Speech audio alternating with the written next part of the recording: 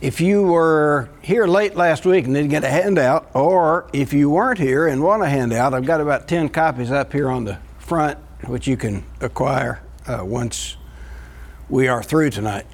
Russ Terman has arranged to record the rest of the lessons, the last 6 lessons, and so if this little machine works right, it will be available on the church's website as a podcast, and so you can access it that way if you happen to miss one. And I hope everybody has one of the handouts tonight. The second page may be as important as the front and back, which is the words to a firm foundation, which is sort of the subtitle, the subtext of this whole study that we're doing. And what I changed it a little bit from last week. I've given all 5 verses to the hymn, but at the top there are scriptures from which the ideas of the poem are taken. One of the things that I want to impress you with is that this 18th century hymn is full of scripture. The older hymns tend to show such a breadth and depth of scripture that it's surprising. And so just at your leisure, you can take a look at how these passages of scripture convey the ideas that we'll sing just in a minute. Last week, we talked about how to fall in love with the Bible, with the idea that the reason people keep after something and grow in it and desire it is that they fall in love with it. And tonight, we want to look at sort of a comparative religions study. We're going to look at the Bible and why should we consider the Bible Scripture when other books that claim to be Scripture are not? Or should we? Or what is involved in that whole question? And I want to start by asking, what is truth? Or, what is the truth? If somebody goes into a court of law and is to take the witness stand and they raise their right hand and swear to tell the truth, the whole truth, and nothing but the truth, does anybody have any negotiation about what that means? Is that clear to everybody, what the witness is expected to say? Tell it as he understands it. As he understands it. Well, it's interesting Alan should put it that way, because it is actually a generational thing about how you define truth. Those over 40 tend to be pretty traditional. Truth is an accurate description of what happened, of what exists, of what is. But those under 40 tend to say, well, truth is your perception of truth. It's what's meaningful to you. It's personal truth, subjective instead of objective truth. Alan's not under 40. Alan is not under 40. I know that just doesn't fit at all. Now, of course, relativistic truth doesn't work very well in the real world. I once gave a quiz to one of my class of seniors, multiple choice quiz, and it was over their homework reading from the night before. So when we got ready to grade it in class, I said, first question, read the question, said, how many put A? How many put B? We went through all 4 choices. I said, okay, majority vote, okay, that's the answer. Graded the whole quiz that way. Well, of course, the ones who answered according to what the book said weren't too happy if the majority answered the other way, and that was, I told them the quiz didn't count, but I was making the point that relativistic truth just doesn't work very well in the real world. Now, things can be relative. Things grow and they wear out and they get old and they break and our hair turns gray or falls out and culture changes. I understand that at the beginning of the 20th century, women weren't supposed to show their ankles. Or what's common community morality changes or attitude about slavery, about the role of women, is not the same now as it was. So there are things that are relative, but that's not truth. The truth. Jesus said in John 14, I am the way, the truth, and the life. No one comes to the Father except by me. That sounds not very subjective. We're going to look at some more statements from Scripture before we move into sort of a comparative study of the 4 questions that are on your sheet. But first, let's sing How Firm a Foundation. These words that, if we will allow them to speak to us, form the solid foundation in which we stand.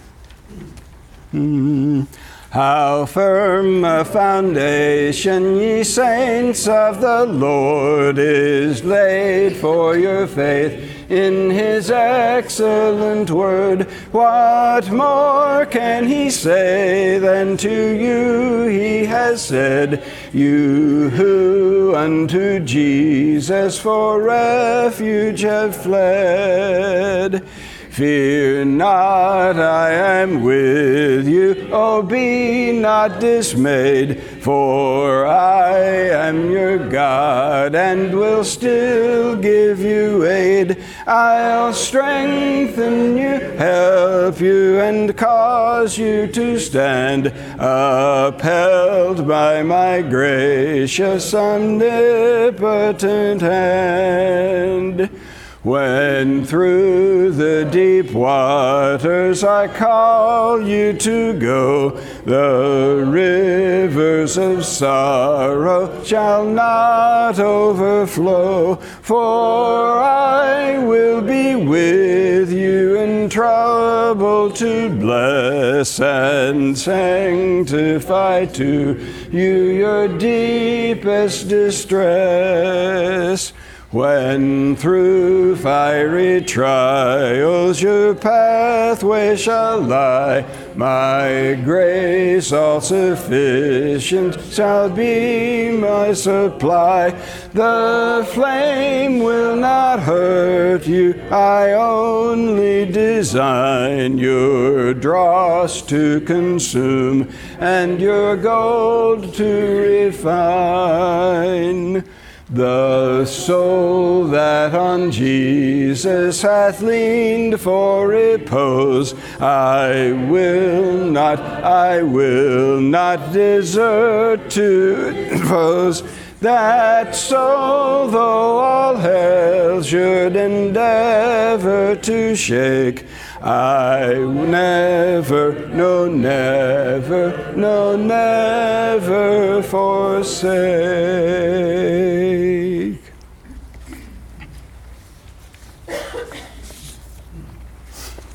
These 4 questions, I think, are helpful in guiding our thoughts about how the Bible compares with other religious books.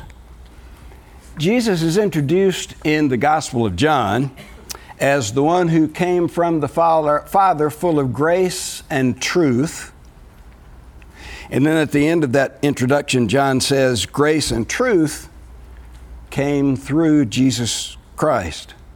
Later in that Gospel, Jesus prayed to the Father, sanctify them through your truth. Your word is truth. So this whole thing about truth in a time when much of our culture thinks truth is relative, it's important to talk about the setting of the Gospel of John and all the New Testament for that matter. As you know, the New Testament was written in Greek. And to the Greeks, truth meant what in reality is there. It's an accurate description of what is there. It's objective. Doesn't make any difference whether you perceive it that way or not. That's what it is. And when John is using the term truth in the New Testament, he's using it objectively. So when Jesus talked about the truth, he wasn't describing something that depends on the person to take it in. Frequently in Matthew, Mark, and Luke, he'll introduce something by saying, I tell you the truth. That's the verily, verily of the King James Version. I tell you the truth. It's to underscore what he's about to say. It's for them to pay particular attention. And so when Paul, at the end of the book of Acts, was talking to the people in Rome, where he says, the Holy Spirit spoke the truth. And then he quotes from Isaiah, the Old Testament. The Holy Spirit spoke the truth. An objective use of the term. At the beginning of the letter to the Romans, chapter 1, verse 18, Paul says, the law of Moses is the embodiment of the truth.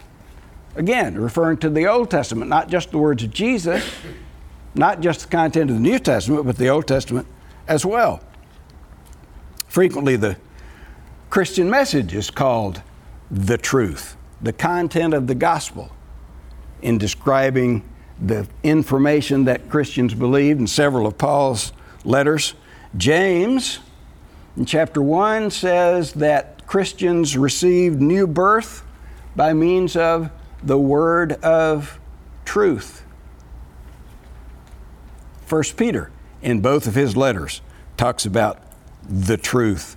And so does John in his 3 short letters. So Old Testament, New Testament, Gospels, all the way through the letters, the idea of the truth is the same, and it's used in the way that the Greeks would have understood it, would have used it as something that is objective, not subjective. It describes what exists apart from perception, apart from any person. So these 4 questions that I want to look at in the second half of the lesson will be primarily answering number 1. We're not going to give an answer to number 1 until we go through all of them, but just want to talk about what's involved in that. First question: is the Bible alone among religious writings in being the written expression of the will of God? It's an important question because fewer than 50% of the people in the world look to the Bible as Scripture, as the words of God. So, taken from that perspective, we are in the minority in terms of people who look for Scriptures. Hinduism, so the first item on your list there, Hinduism starts with the Vedas. The Vedas are so old that nobody knows exactly where they originated or when or by who, but they're priestly regulations talking about sacrifices and written in an obscure language. But Hinduism is also the religion of the 2 longest epic poems in the world. The Mahabharata and the Ramayana talk about Hindu views of life and philosophy, and the last part of the Mahayana is called the Bhagavad Gita, the Song of the Lord, and it's a scene in which Krishna, one of the avatars, shows up and counsels that no matter what else is involved in the world, the most important thing is for you to do your dharma. Just whatever position you are assigned in life, do your dharma, nothing else. So there are plenty of scriptures, if you want an alternative, or in Buddhism. Buddhism has the Tripitaka, literally 3 baskets, because they literally kept their scriptures in baskets. Sutras, which include the sermons, parables, sayings of Buddha, and things that are attributed to him, descriptions of his life, as well as insights into the Buddhist way of thought. The Quran which we hear more about these days, the scriptures of Islam, are said to be the literal words of God kept in eternity in heaven and revealed to Muhammad through the angel Gabriel. And the words of the Quran are supposed to be exact and precise and correct down to the punctuation marks. And it's in Arabic, so God speaks Arabic. And to read the Quran in a translation is like having a commentary on it. I'll talk more about the Quran just in a minute. In addition to the Quran, you've also got the Hadith, which is a description of how Muhammad ate, what he wore, what he looked like. And so in some very conservative Muslim circles, people try to dress, eat, look just like Muhammad did because it's in the Hadith. And then in addition, you have Sharia. There's not just one Sharia. There are different variations based on culture. And so there are, when people say Sharia, it doesn't always mean the same thing to everybody. But in addition to world religions, the Mormons use the King James Bible, but then the Mormons also have their own. I just ran across copies of a couple of Mormon books today. It's just for point of interest. If you're curious, I'll put them up front. The Book of Mormon, not the Broadway play, but the real thing, is laid out very much like the King James Version. It's double columns. But anyway, that's the original revelation, supposedly from the golden tablets. And then in addition, they have the Doctrine and Covenants and the Pearl of Great Price, with those, as well as continuing revelation. The Mormon doctrine has been revised several times in the last 200 years because they get these convenient revelations to say, oh, it's time to change. And usually it goes along with either the federal government is about to get them in trouble with some kind of law or culture has changed. But anyway, that's the Mormon approach. And in Christianity, you got some variety as well. The Roman Catholic Church accepts the 14 books of the Apocrypha, which you'll find bound between the Old and the New Testament. These were never considered scripture by the Jews. By the way, the Apocrypha is all Jewish subject matter or characters or concerns, but the Jews never accepted these books as scripture. And they were never officially Christian scripture until the 16th century, when the Catholic Church and the Council of Trent declared that they were scripture. Some groups accept what are called apocryphal gospels. Have you heard of the Gospel of Thomas, or the Gospel of Judas, or the Gospel of Peter? There are others, and there are other books that are a part of that apocrypha. They are a little bit strange. One of them, Alan, you may remember, I've forgotten which one, tries to fill in the gaps of the childhood of Jesus. You know, the Gospels, after the naming of Jesus, he's at the temple at the age of 12, and then we don't know anything till he's 30. But these apocryphal Gospels try to fill in what's missing. So one of them has Jesus playing with his friends, 4, 5, 6 years old, making mud pies. You know how kids, remember when you used to do that? Kids don't do that much anymore, I don't think. But making mud pies. And Jesus made a clay pigeon and then waved his hands over it, and it came to life and flew away and scared the kids, and they all ran home crying. Well, that doesn't sound very much like the gospel, does it?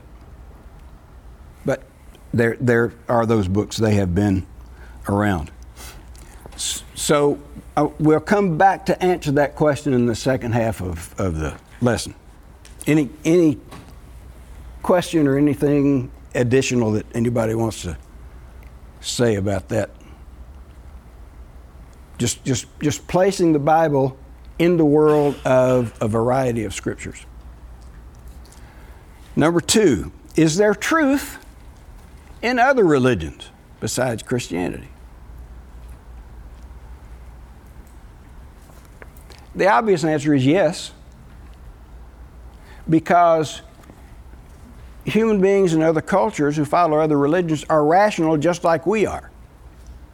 They have minds, they can observe the world. And so there is truth to be discovered. What I would say is that when the psalmist in Psalm 19 says, "The heavens declare the glory of God, the skies show his handiwork, day unto day they utter speech, night unto night they pour forth knowledge. There is no language or voice where they are not heard." What he's saying is there is evidence about the majesty of God and his creation that's available to everybody. The thing is, to know about that God who made everything, you've got to have revelation from him, and that's where the difference comes. To say that other religions have truth is not to say that they have saving truth.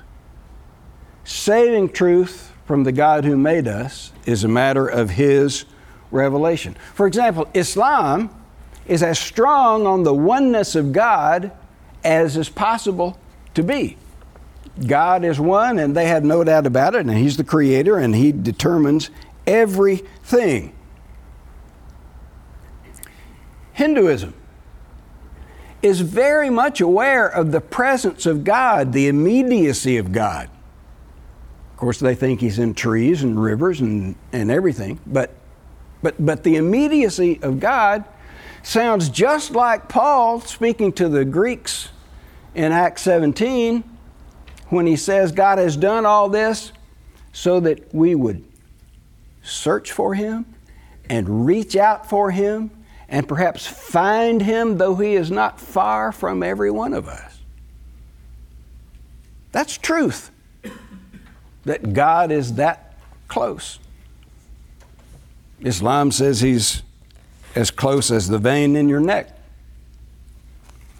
Buddhism correctly says that the core of our discomfort in the world is suffering, but suffering is defined as unrequited desire, desiring things that will never fill you up, that will never satisfy you. And so Buddhism is quite detailed about the source of our discomfort in the world. That sounds just like Paul in 2 Corinthians chapter 4 when he says, we look not at what is seen but what is unseen, because what is seen is passing away. What is unseen is eternal. That's true.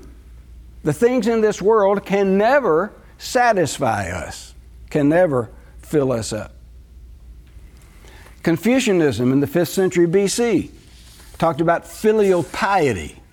That is, love for your immediate family. Brotherly love is what it means. But what he was saying is, in order to have a structured, orderly society, you've got to have mutual regard, trust, relationships that you can rely on. Well, of course that's true. But those truths are not saving truths. That's where we'll come to in a minute. Any additional thought to that question before we move on? You define truth by where they agreed with, other faiths agreed with Christian doctrine? Well, it is Christian doctrine, but they just agree. I mean, that is an accurate description of the way life comes at you. It's what you learn by paying attention. It's what you can see by looking at the world around you.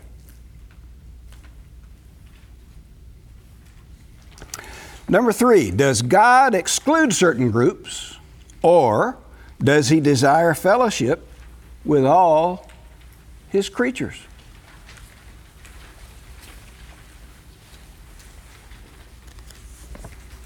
Start with Genesis. Genesis says that God made human beings, everyone, in his image. There's a Jewish commentator named Nahum Sarna who says that out of everything God made, only in the case of human beings does he list the material he made them from, dust, is their personal contact, he breathed into the man the breath of life, and a stated purpose for their creation. Let us make the man in our image, and so he made the male and the female in his image. Every human being is made in the image of God. Who does God love? He loves all of his creation. He loves every human being. That's a great contrast to the pagan ideas of human beings that were prevalent at the same time Genesis was being written. In the pagan view, human beings were to be used by the gods. In fact, they were used and abused by the gods. The gods were in control. They made the rules. They changed the rules if they wanted to, and all of their actions were motivated by selfish concerns, never for the concern of the human beings, because they weren't made in the image of those pagan gods. But God made us in his image, so there ought to be close connection. In fact, as you read the Bible, you get the idea that's what God had in mind, close connection. So the separation, the division between us and God is not God's fault. Go back and read the first chapter of James, verses 13 to 15, and he says as much. God doesn't cause anybody to sin. He's not tempted. He doesn't tempt. When you're tempted, it's your own evil desires.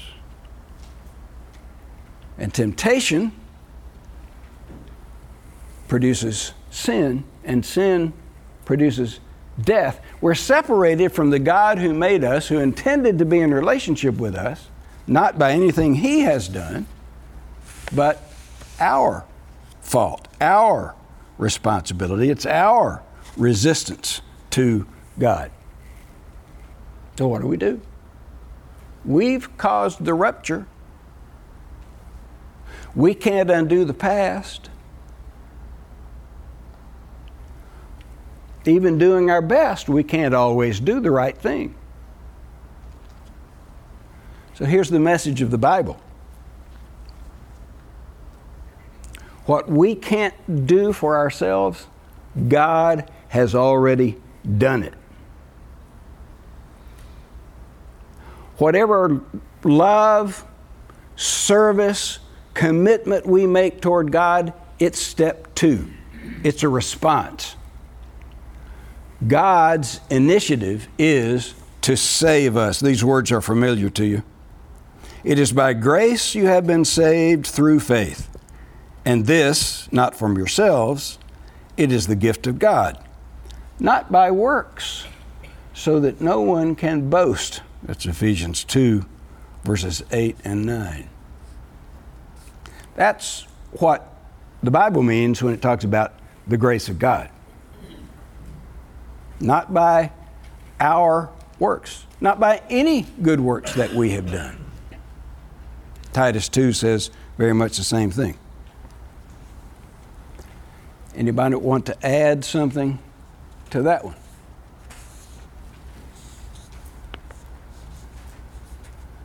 Question 4. Where can you learn the details about Jesus, his teachings, and his way of life?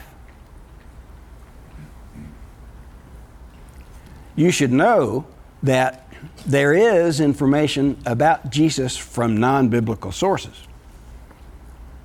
It's just that there's not a whole lot of information. The Quran calls Jesus by name 25 times. It refers to Jesus 180 times using terms like these: Messiah, prophet,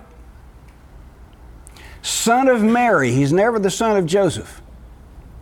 He's the son of Mary, which is unusual in that culture. And Mary was a virgin when Jesus was born. He's even referred to as the Spirit of God. He's a miracle worker. And so miracles of Jesus are described in the Quran, like ones that you read about in the Gospels. Also about Jesus making the clay pigeon and making it come to life and fly away. And he spoke as a baby. Spoke language. Arabic. I'm not sure about that. But he spoke as a baby.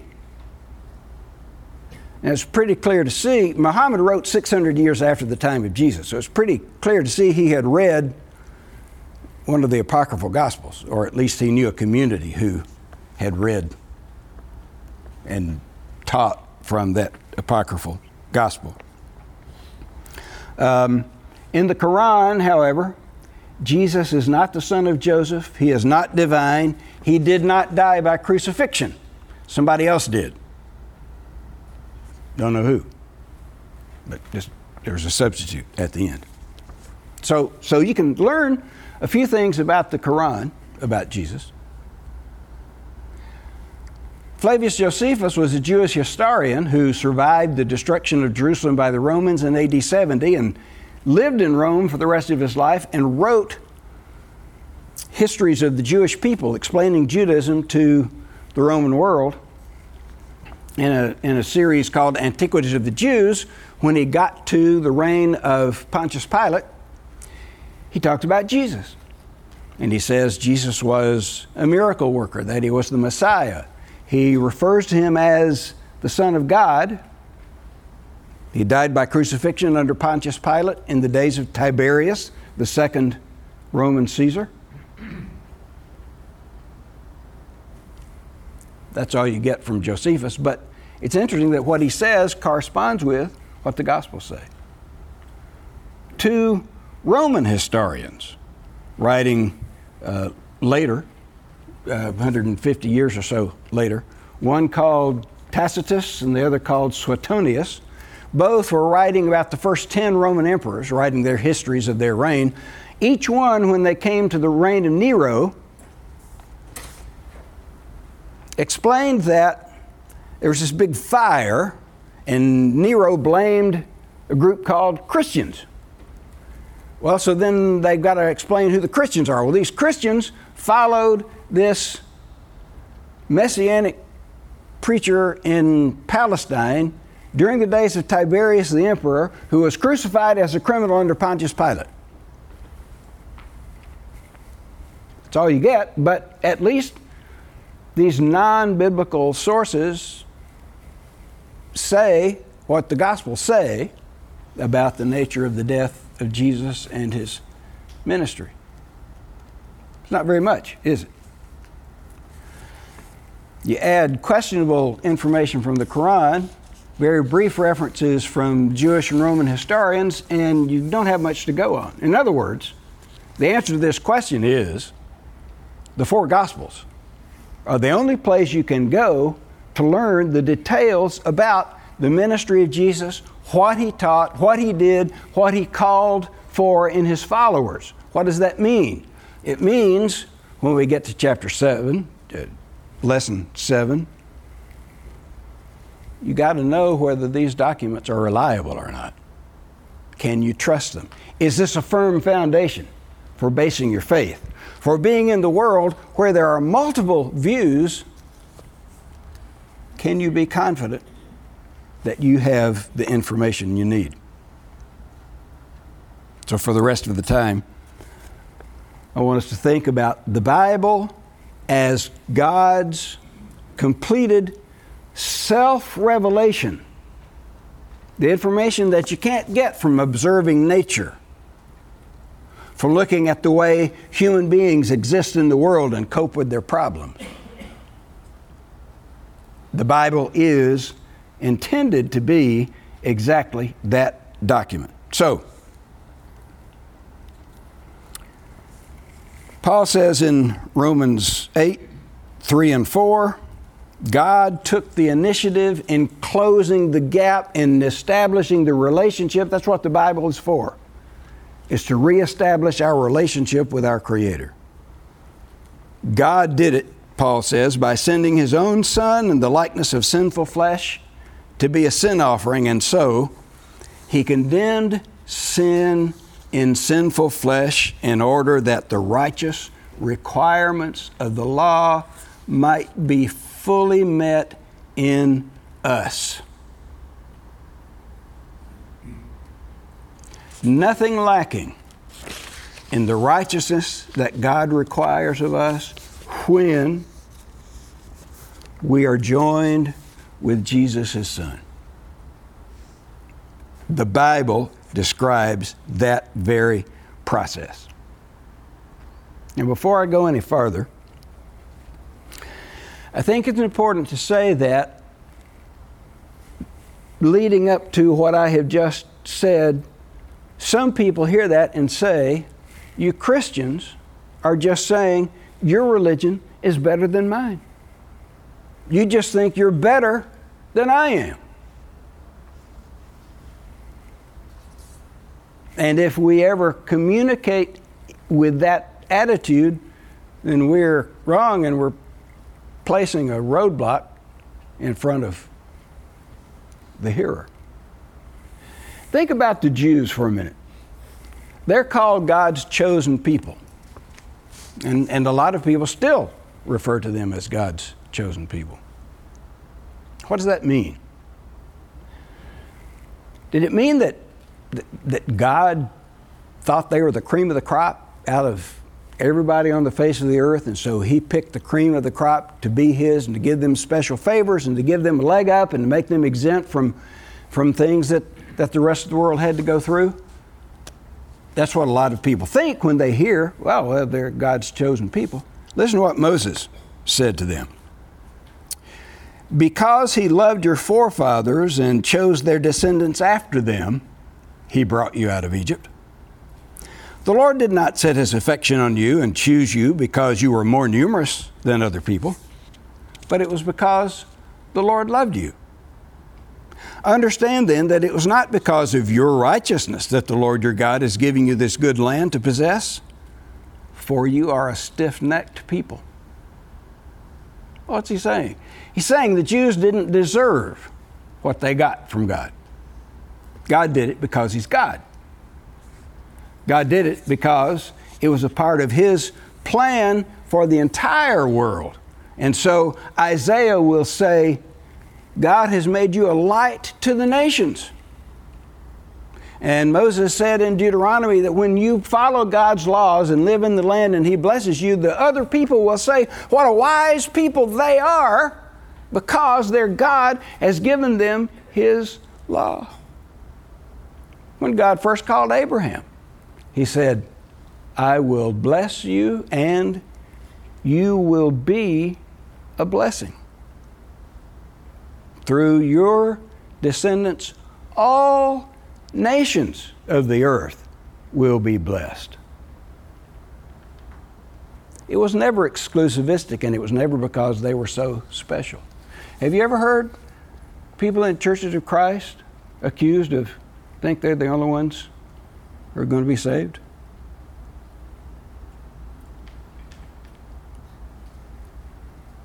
The first time I was in a discussion with somebody who made that observation to me, I used the thing that I had heard my dad say several times. He preached for over 50 years.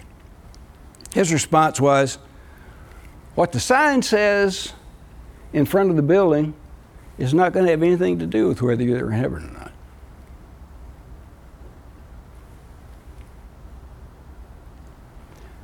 Getting to heaven is on a completely different category. It's an entirely different kind of thing. So I mentioned to you last week the statement from Paul Little's book, Know Why You Believe. Evangelism is just one beggar telling another beggar where to find food. There's no pride of place. There is no saying my religion is better than your religion. saying we're looking for the saving truth that God brings into the world. Where is it and what is it and where can we find it? I mentioned the word apologetics last week, providing a reasoned defense of a system of belief, of a statement. Apologetics will not, cannot save somebody.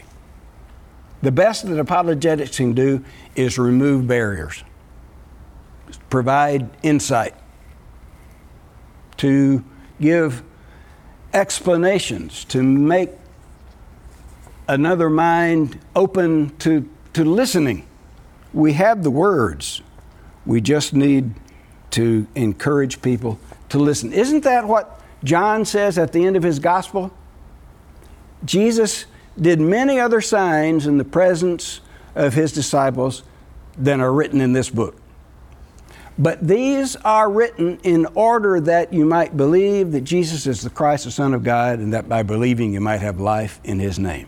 Faith, belief, saving faith is based on reasons, evidence, logical thought. And so when Peter says in 1 Peter 3:15, be ready to give an answer to everyone who asks you of the hope you have, he's not saying be ready to answer any question, any oddball, off-the-wall question somebody can come up with to stump you. He doesn't say that you even have to provide a well-thought-out and detailed argument. All he says is be able to give reasons for the hope you have. Be able to express your faith. And so part of what this series of studies, with 5 more to go, is about is just getting you ready. Be ready to give an answer. Just to be ready. This is especially sensitive in our culture because everything has to be politically correct, and tolerance. Tolerance is probably the single most regarded virtue in our culture right now. Would you agree? Tolerance. Problem is, what people call tolerance is usually indifference. And what people mean is, you go do your thing, let me do my thing, and just leave me alone. But that's not tolerance. That's indifference. There was an article in Christianity Today in 2011, and it's called Proselytizing in a Multi-Religious World. I think that's the type. But anyway, proselytizing is the whole thing. But talking to other people about your faith. Just people can't even have a civil conversation about different faiths if all they think is, I've got to attack yours and defend mine, and it doesn't matter what you say. If 2 people are really looking for the truth, then it's different. But in this article, I was especially taken with a comment from Penn Jillette. I mentioned his partner Teller last week. Penn Jillette is the tall, big, dark-headed one. He is an outspoken critic of Christianity, sometimes profane in his criticism. But in that article, here's what he said about people who aren't willing to express their faith. I don't respect people who don't proselytize, who believe that there is a heaven and a hell, and people could be going to hell, and you don't want to talk about it because it would make it socially awkward. He asks, how much do you have to hate somebody not to proselytize? How much do you have to hate somebody to believe that everlasting life is possible and not tell them that?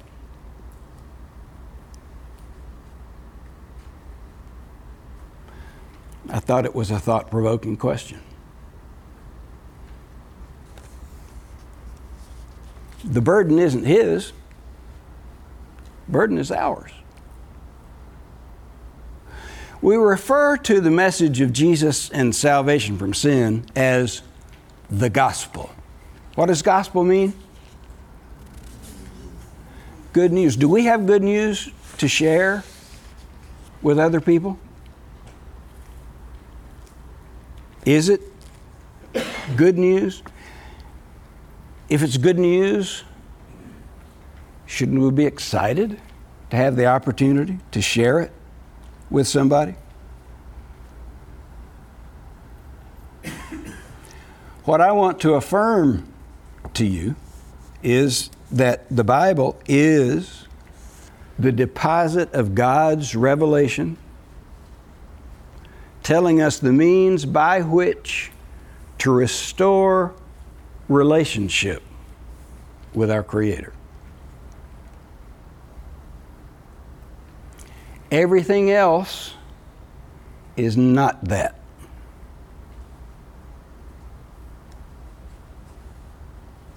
And so I would say to you that our attitude toward those who follow any of these other so-called scriptures should be the deepest sympathy, the deepest compassion, because they're being misled. Here's the definition of the gospel in that article on proselytizing. The gospel is the good news that God, who is more holy than we can imagine, looked with compassion upon people who are more sinful than we could possibly admit or even know, and sent Jesus into history to establish His kingdom and reconcile people and the world to Himself. Jesus, whose love is more extravagant than we can measure, came to sacrificially die for us so that by His death and resurrection, we might gain through His grace what the Christian scriptures define as new and eternal life. If we believe that's what the Bible is, then we desperately need to know that the scriptures can be trusted.